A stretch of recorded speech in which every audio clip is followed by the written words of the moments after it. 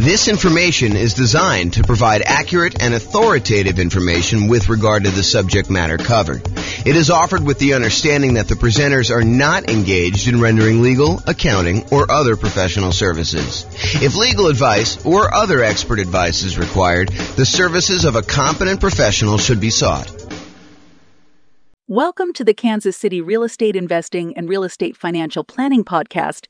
Learn all about investing in real estate in Kansas City, Missouri, with a combination of real estate financial planning and modeling with numbers specific to Kansas City, plus syndicated, more generalized recordings of live and pre-recorded real estate investing classes, not all of them specific to Kansas City. Be sure to stay tuned after the podcast for a message from our sponsors. Well, good morning and welcome, everyone. I am your host, James Orr, and we have a really interesting, very cool class today. The class is about accessing equity in properties. And one might think, just hearing the title, that it's about like, how do you pull equity out of properties? And yeah, we'll cover that, but that's really not that much to go over. Really, what I'd like to talk about is a couple ideas related to accessing equity in properties. And this is probably a really deep topic. I could do a full day's class just on this alone. And you're like, really? There's that much stuff to go over? And the answer is, yeah, there probably is a full day's content to kind of go over this. But I will cover kind of like an intro to accessing equity in properties today. And one of the things I wanted to focus in on is this idea on why you might want to pull equity out of properties to begin with. And so when you think about accessing equity in properties, the first glance is your kind of first reaction is, yeah, I have all this money tied up in properties because I bought a property and I'm paying down on the loan and the loan balance is going down and the property value since I bought it has gone up a lot. And so now I've got this massive amount of equity in properties and I want to be able to get at that equity in order to spend it to do something else. And I'm here to tell you, yes, you definitely can do that and take the money and re-leverage up and buy something else. You should probably think about, how that actually changes the different returns you're getting, because the returns on your equity, as you'll see here in a moment, actually change over time. And then when you take that equity out, you pay any costs associated with accessing that equity, and then you move on and invest that into other investments, usually by leveraging up, buying another property and putting only 20% down or 25% down on the next property when you had 30, 40, 50, 60, 70% equity before. Now it changes the characteristics of your returns. Maybe you don't have quite as much cash flow anymore because you've re-leveraged up, but maybe your overall return has significantly increased, which is what we'll talk about first. Okay, so let's go over this. So what I'd like to introduce you to is this concept of the return you're earning on your equity. When we talk about the returns you're earning on investment property, for example, you might think to yourself, okay, so I've got this return from the property value going up, the return from appreciation. And let's say, it's a $500,000 property as an example, and it's got up 3% in a year. So really you've earned $15,000 on that investment. And when you first buy the investment, a lot of times we look at that number and we say, okay, we've earned $15,000. How much did we need to invest in that property in order to acquire it, in order to earn that $15,000? And so you look at your return, the $15,000 you earned from appreciation, and you divide it through by your total cost to close, and technically probably your reserves as well. So you're looking at the return you earned on the amount you had to invest in the deal, or what we would also refer to as your return on investment. Return on investment. Now, once you've gotten past that first acquisition period, the first year or so that you bought a property, then the amount you put into the deal originally matters much less. In fact, at that point, what you're really concerned with is how much money am I earning on the equity that I have in my property? Because at this point, you're like, look, what's my alternative? I could take this equity I have in this deal and I could pull it out and I could go buy something else. So really what I want to know is, how productive is the equity that I have in the property that I could go and then take and do something else with? I could go take that equity and I could go invest it in another rental property that might get a higher return, or I could go invest in stocks or bonds or annuities or whatever else I want to buy in order to take that and get a return on it. So what I really want to know after I've owned the property for any period of time, really, beyond a year. The first year, I think a lot of times we look at return on investment. But as soon as we get beyond that kind of like first year period, a lot of times what we want to look at is return on the equity we have in the property before we go and consider taking that out and looking at other properties. So what I'd like to show you is how this return on equity changes for the various different returns we have on an investment property. So for example, even though the amount you're earning from appreciation, the amount that the property is going up in value, is increasing the longer we own it. In that first year, maybe we earned $15,000 in appreciation, but fast forward a couple of years later, now the property's worth $600,000. And even though it went up still that same 3%, now it's not $15,000 in that year, it's now $18,000. So even though the amount of money, the dollar amounts that we're earning from appreciation is actually increasing. It's going up each year that we own that property, besides years that it goes down. But if we have the same appreciation rate, the amount you're earning on equity is going up over time, even though that number is increasing, the numerator in the equation that we're talking about, the amount of equity you have in your property is also going up. And it's probably going up faster than the amount of appreciation you're going up, which that means is the amount of return you're earning from appreciation on the equity in your property starts off usually the highest when you first buy the property. And in this case, we're showing it's about 18%. You'll have to do your own deal analysis. And this shows up on the world's greatest real estate deal analysis spreadsheet for you to go and look at and see for yourself. But it usually appears as the highest when you first buy a property, your return on equity from appreciation, and then it decreases. It goes down over time until eventually it becomes what your raw unleveraged appreciation rate is, which in this case, I've been using as an example, 3% per year. So if your property value is going up 3% per year or 4% per year or 5% per year, that is your unleveraged appreciation rate. And eventually, once you pay off the property and you no longer have debt pay down on the loan, the appreciation rate is actually your return on equity from appreciation. Okay. So it starts off really high and it gets lower and lower and lower over time. That's what the curve looks like for return on equity from appreciation. Now, let's look at how that changes with cash flow. When you first buy a property and you put a small amount down, 5%, 15%, 20%, 25%, 30%, whatever it is that you put down really small on that property, your cash flow is usually the lowest because over time, the rents on your properties tend to creep up, but the expenses on your property tend to creep up, but not quite as much with all of them except for your mortgage payment, which is usually fixed. Okay. So what tends to happen is your cash flow tends to improve over time. Now, what's going on here when these little kind of like lines that get all jagged and stuff like that, that's the fact that your rent is not going up every month, that we have 12-month leases and then the rents go up and they kind of increase your cash flow. So the reason why there's jagged edges here is because we've got a fixed rent for the lease and then it kind of catches up here. So you can see the curve though, and your cash flow kind of improves until you get to the point here where you pay off your mortgage and then cash flow really increases and it approaches what basically is cap rate at that point. The cash on cash return on a full paid off property is going to be cap rate. So this is showing you your return on equity. Even though your equity is increasing, cash flow is increasing a little bit more until it finally sort of levels out and then eventually pay off the mortgage and you get to this point. Okay, so that's what return on equity from cash flow looks like. Now, let's look at it from debt pay down. You pay down a little bit of your loan with each monthly payment that you make. And so the amount you pay off starts off relatively small, but that increases over time. The amount of principal you're paying with each payment actually goes up with each payment that you make. And so the final payment you make, payment number 359 or 360, depending on how you're thinking about it, that payment has more principal part of it than it does interest. In the early part of it, your principal, the amount you're paying on principal is really small, but it increases over time. However, your equity is also increasing. So just like the appreciation return, now the return on equity from debt pay down is also going down. So it starts off a little bit above 10% and it kind of decreases until finally you pay off the loan and you no longer get any return from debt pay down because your loan is completely paid off.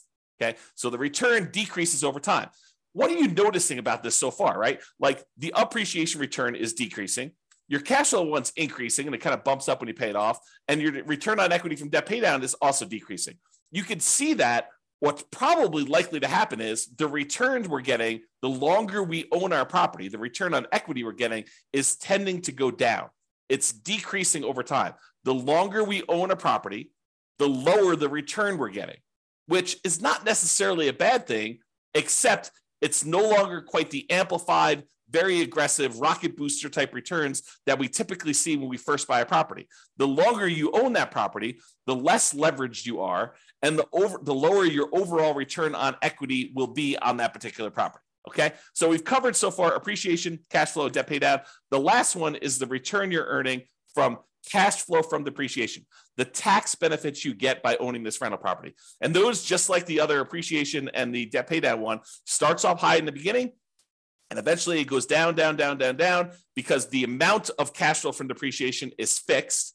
That is a static number. You establish it when you buy the property, and then that decreases over time until 27 and a half years with a residential property, and then that goes away. That benefit drops off completely after you own the property as a rental for 27 and a half years, and so it starts off really high, and then it goes to zero. So 3 of the 4 returns, appreciation, debt pay down, and cash flow from depreciation, they all have that similar drop-off type curve, where the only one that is not like that is your cash flow one. Okay, so now let's put those all together to show you the relative sizes of them. Okay, this is not graphically summing them, it's all just showing them in comparison. So your biggest return, and this could vary depending on your property may have much better cash flow, or much better debt pay down, or whatever it is for there. But I'd say this is a pretty typical property, what we would normally see in a relatively normal type property. And that is that the return you're earning from appreciation tends to be the highest. The return you're earning from debt pay down tends to be the next highest. The return you're earning from cash flow from depreciation or cash flow, depending on whether your property is a better cash flowing property or the depreciation benefit's a little bit better. Like, those are probably the next 2, and they could be reversed. That's probably the most common switchover point.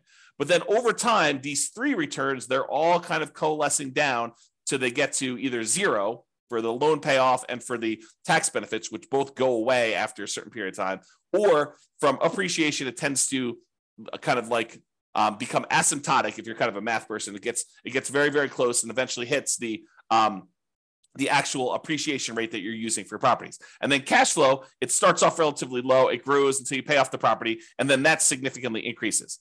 So you can see, though, that the overall returns we're earning on our property over time, when we look at the return on equity, are going down, even though the dollar amounts that we're earning on the property are going up, right? The amount of money we're earning in dollars from appreciation has gone up. The amount we're paying down in the loan has gone up. The amount we're earning in cash flow has gone up. The amount we're earning in cash flow from depreciation is the same. Okay, so it tends to be that the dollar amounts return look better and better and better the longer you hold your property, which is great.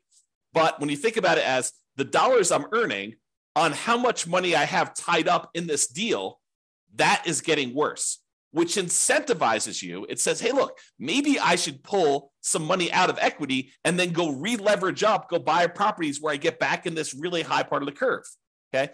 Now I'm going to take this same chart and I'm going to do something with it. Okay. So this is the chart showing you that, the return from appreciation was, probably like 18%, somewhere in there. The return you were getting from debt pay down in this particular example is just over 10%. The return you were getting from cash flow from depreciation was probably around 4%. And then the cash flow one started off really, really low, like almost zero. Maybe let's call it 1%. So you could see all those different returns. Now what I'm going to do is I'm going to stack them on top of each other so that you could see what the sum, the additive benefit, what the sum of all of these different returns are. And that's this chart. So I just graphically add that, and I'm showing you that your overall return summed up at the very beginning is 34%. I'm just estimating, right? So it's about 34%. But you can see that, even just 10 years later, the sum is below 20%. It's probably in that 17% range.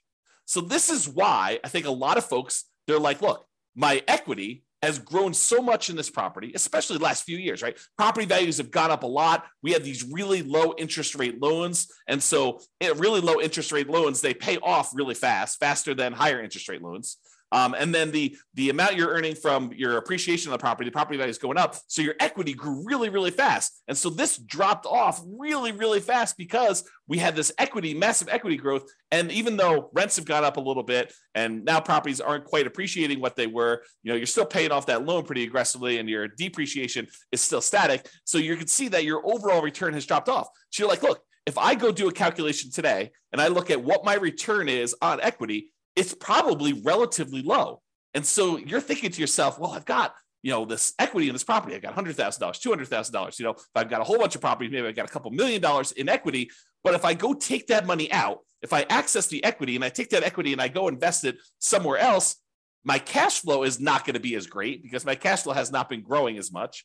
It's probably going to be negative in a lot of cases unless I put a lot more down. But if I put more down, I've got the same return on equity issue going on, where I have a lot of equity tied up in the property, my cash flow is not amazing. So this is the challenge that you could think about this as just like a mental framework of, if you're kind of familiar with this idea of the 4% rule, right? I could pull out 4% of my money that I'm holding in an investment. Like if I've got money in stocks and bonds and stuff like that, I could safely, I'm using safe in kind of scare quotes here, but the idea using the 4% rule or the 4% safe withdrawal rate or the Trinity study, if you're familiar with that, is that if you have $1 million invested in stocks and bonds, using different percentages depending on how you're doing your calculations, but you could probably in quotes, safely withdraw $40,000 a year, 4% of $1 million, $40,000 a year safely and have a very low probability of running out of money. So if you think about this, though, if we were doing a 4% safe withdrawal rate later on these rental properties, we don't usually think of this 4% safe withdrawal rate with properties, but I'm going to kind of like mix the two together today.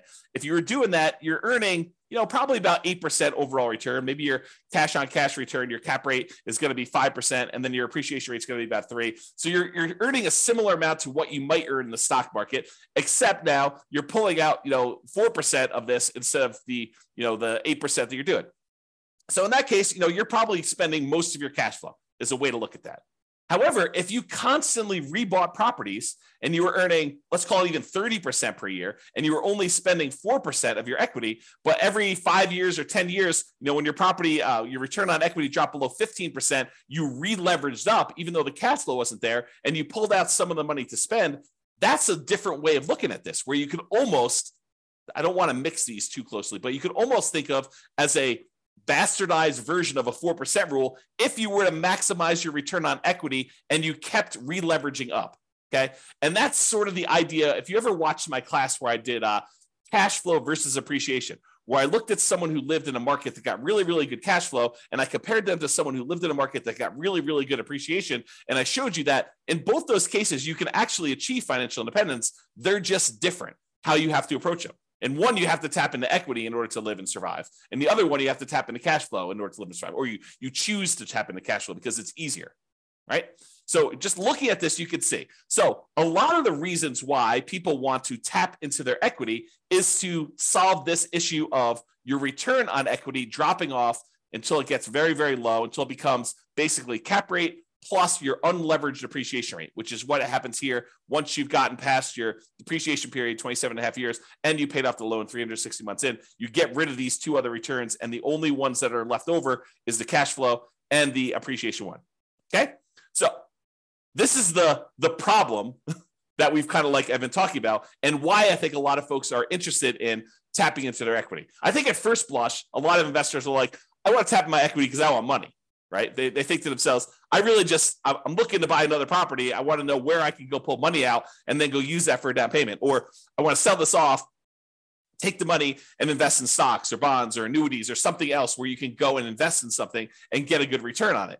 And they may or may not be thinking about this concept of return on equity. But if they pause for a moment and they looked at it, they would say, I think one of the reasons why I want to go and pull this money out and do this is because the returns I'm earning, even though their dollar amounts are higher, the return on equity has actually declined. It has dropped off because of this phenomenon where as your equity goes, the returns you're earning on that equity are actually lower. All right. So we talked about this. Many real estate investors may want to maximize their return on equity to keep their returns high. And really, what we want to do is maximize the returns on what we call true net equity. Because so far to this point, I've just been talking about equity as the difference between the price of the property and what you owe. And that's not exactly true. Because if you wanted to take that money and you wanted to go invest it somewhere else, what you really want to know is how much money am I going to walk away with after closing when I pay my closing costs, when I pay any real estate commissions, when I pay any capital gains taxes on any of the gains I've had on the property, when I've paid back my depreciation recapture tax.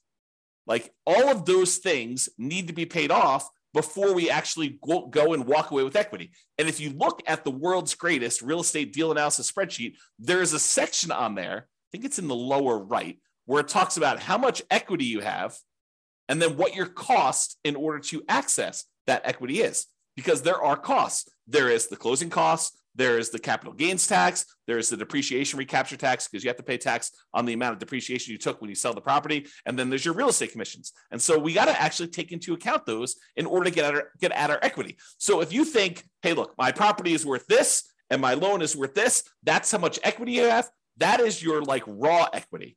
What you really want to know is how much equity you have when you pay off all those fees, and it may be significantly less than the amount of equity you thought.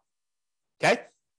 So really, what you want to do is you want to maximize that return on true net equity, because what you're thinking about is what's the return I'm earning on what I would walk away with if I sold that property? Because that's the amount of money you're going to take and you're going to invest in something else that you're going to want to know what return can I earn on that amount. It's not the return you're earning on your raw equity.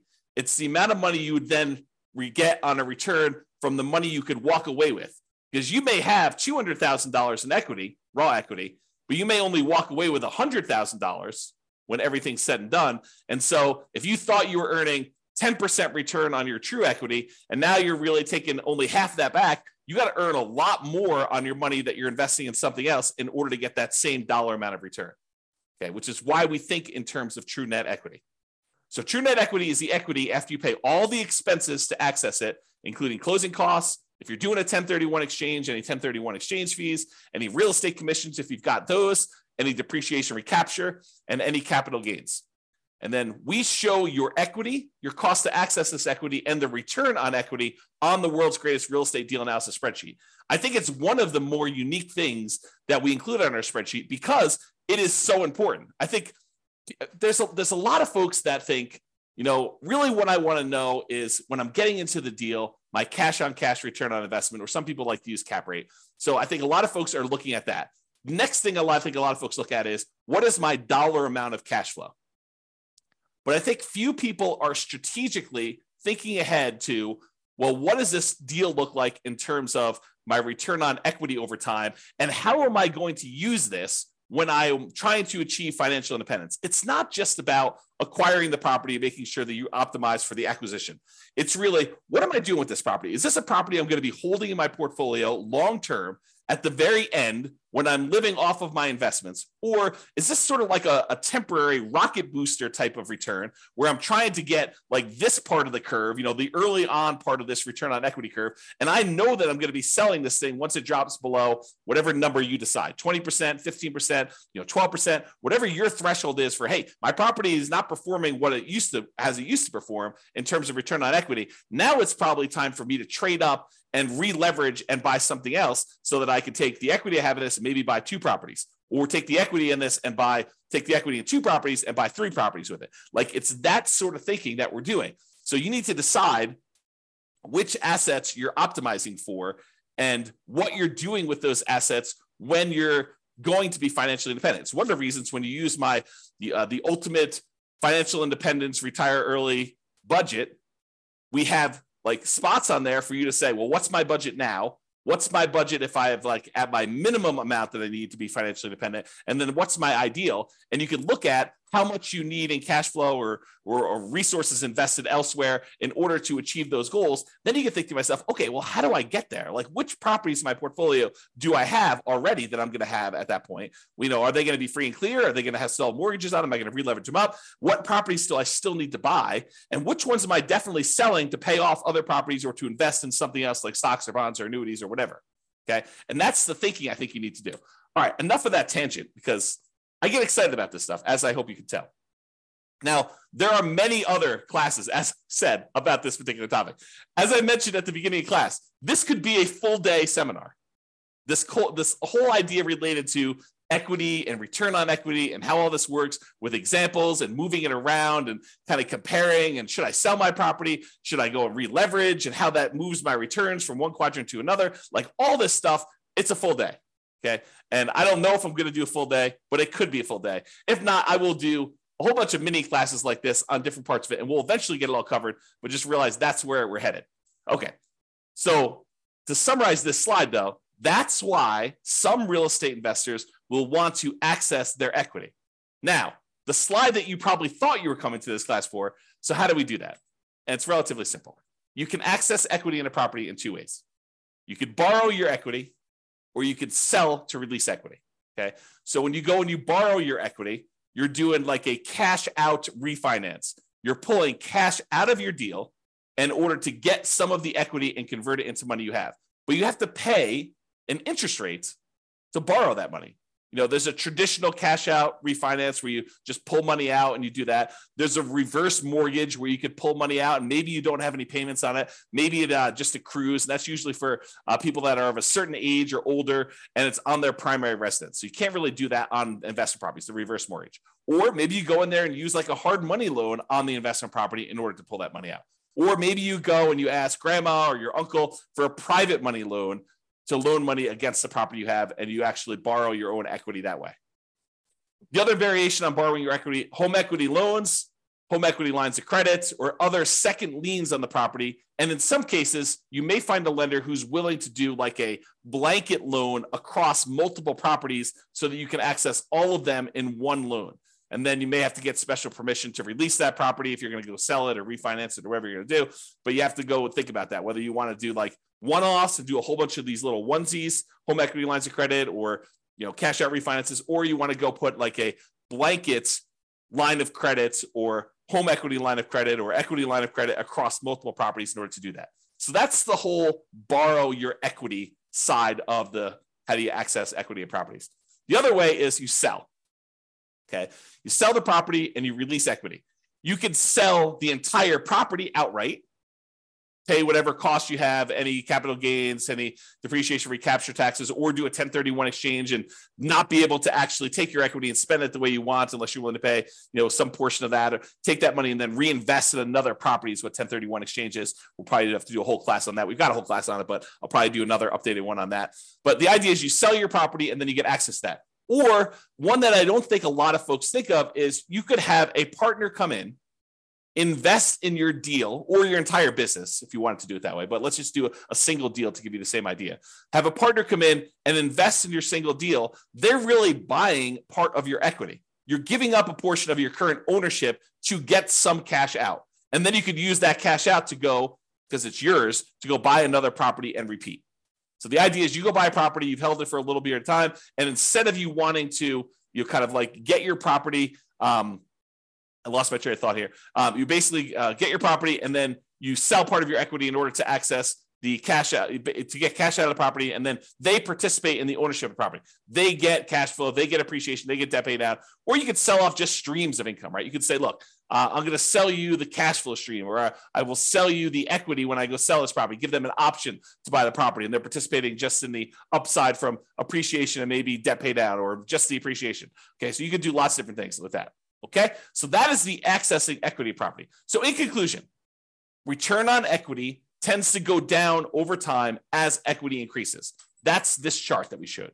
Okay, so that kind of return on equity drops off. Many real estate investors will want to optimize their return on equity. And honestly, it's probably their return on true net equity. So accessing equity becomes important. Really, the main options of getting your equity are borrow your equity or sell to release equity. Those are the two main schools of thought for how do you get equity out of property. It's not that complicated. I mean, there's probably a little bit of nuance and detail in there, but really those are the big picture ways to do it. That's all I got. Doesn't look like there are any questions. Hope you guys enjoyed class. This has been James Orr. Have a great day. Bye-bye for now. With home prices up, mortgage interest rates up and rents up, but not quite enough to counteract the higher prices and interest rates, cash flow on rental properties in Kansas City is harder than ever. Book a call with the Real Estate Financial Planner to apply our proprietary 88 strategies to improve cash flow on your rentals. See the show notes for a link to schedule your call and improve your cash flow today. If you're a real estate agent, lender, or professional in Kansas City that wants to help our real estate investor listeners, consider reaching out to learn about collaboration opportunities with this podcast. We'd love to add more value to our listeners by having you assist our investors buy, sell, and finance their real estate investments. See the show notes to schedule a call to discuss collaboration opportunities.